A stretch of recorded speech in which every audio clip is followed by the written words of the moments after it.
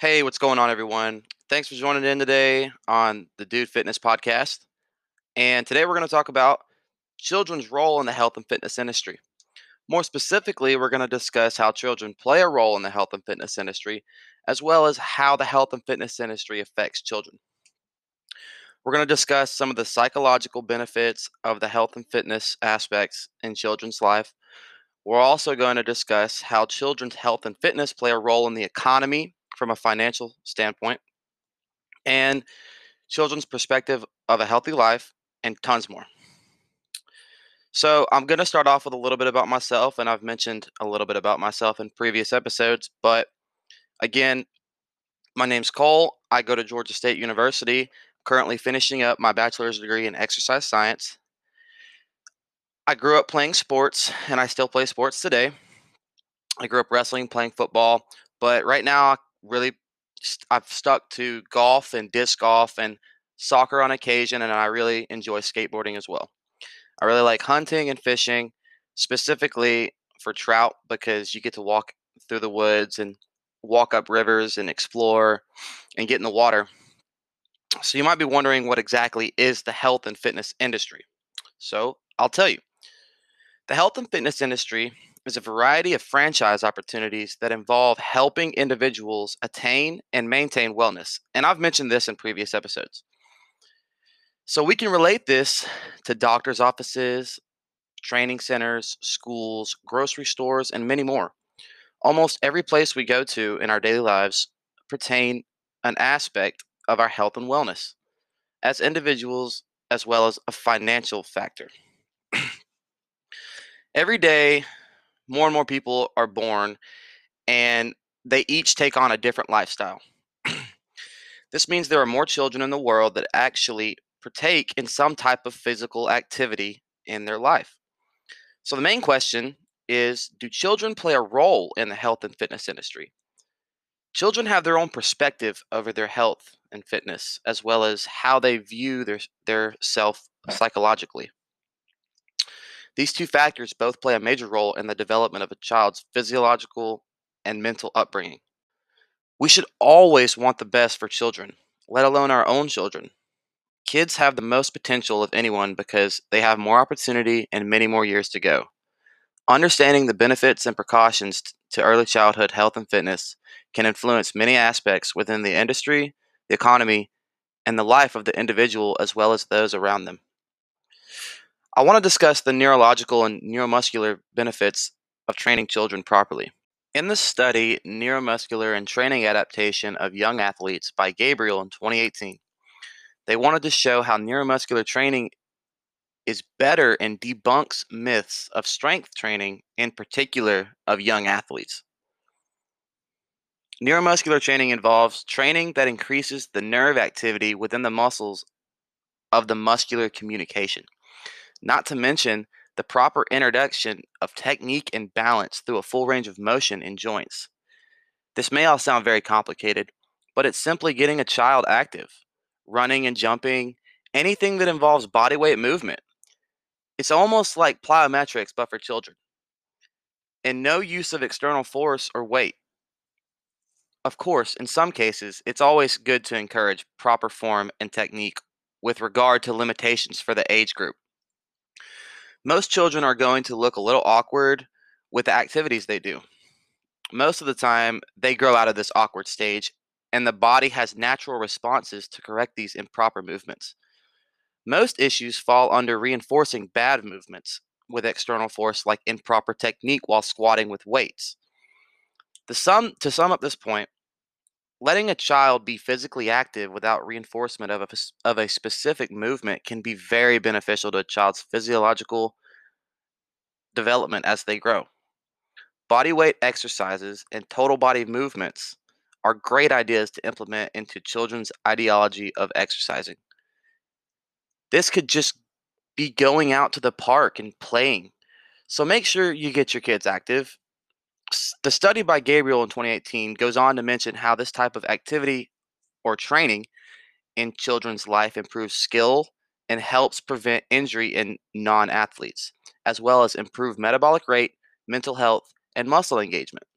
Now, for those who plan on having children in the future, a very neat study by Clemente in 2020 studied the somatic characteristics of children with and without siblings. The study was done by providing an exercise test including the flexed arm hang, 60-second sit ups, standing long jump, 10-meter shuttle, and the pacer test to 4th, 5th, and 6th grade students. The findings stated that there were better results to those who had siblings.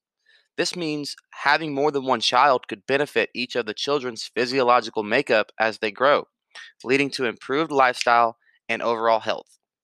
Now, when viewing a child's health or fitness level, do you think about how it could affect the economy financially? The CDC says in data from 2015, 1 in 5 children show obesity from the ages of 6 to 19 years old. In a study by Lee in 2017, researchers showed how children's engagement in physical activity would save trillions in medical revenue and improve economic productivity. This engagement would lead to less heart disease due to the decrease in obesity.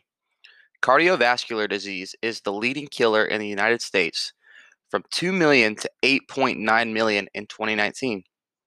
I understand that this is a touchy topic, but we must understand these risks. More children enter this world every day, and the child birth rates are not slowing down. So, why should we slow down as exercise professionals to help prevent these health issues from occurring?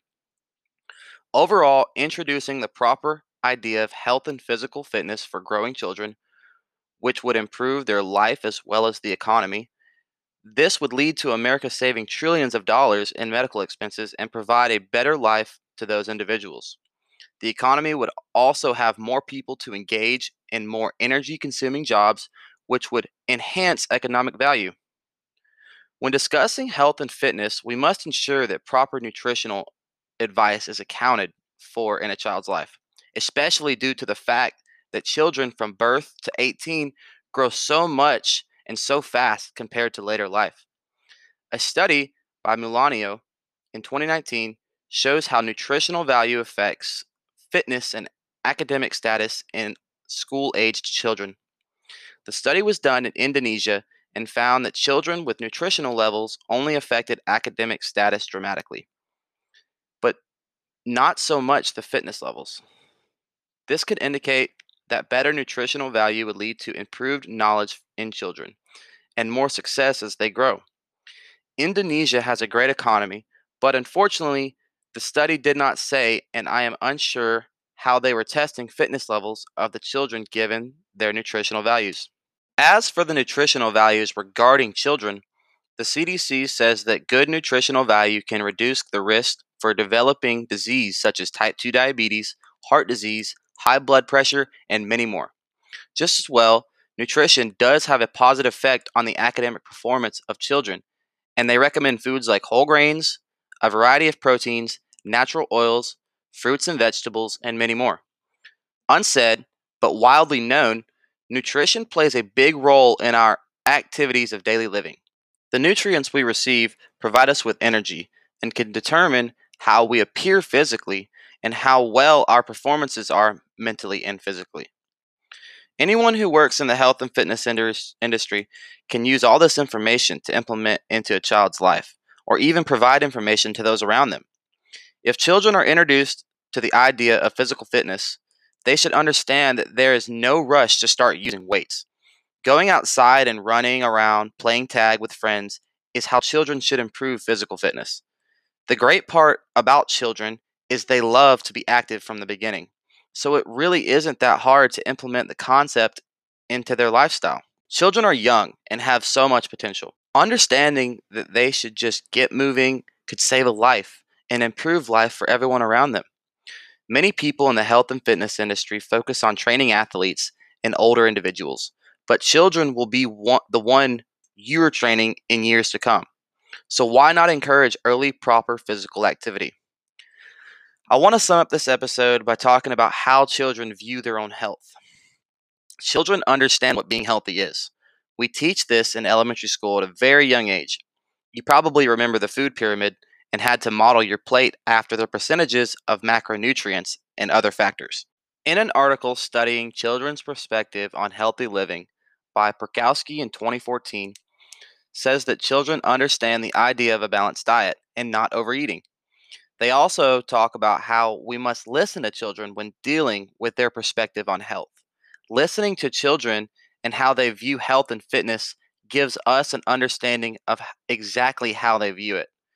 We can implement better habits into their lives when misinformed about wellness.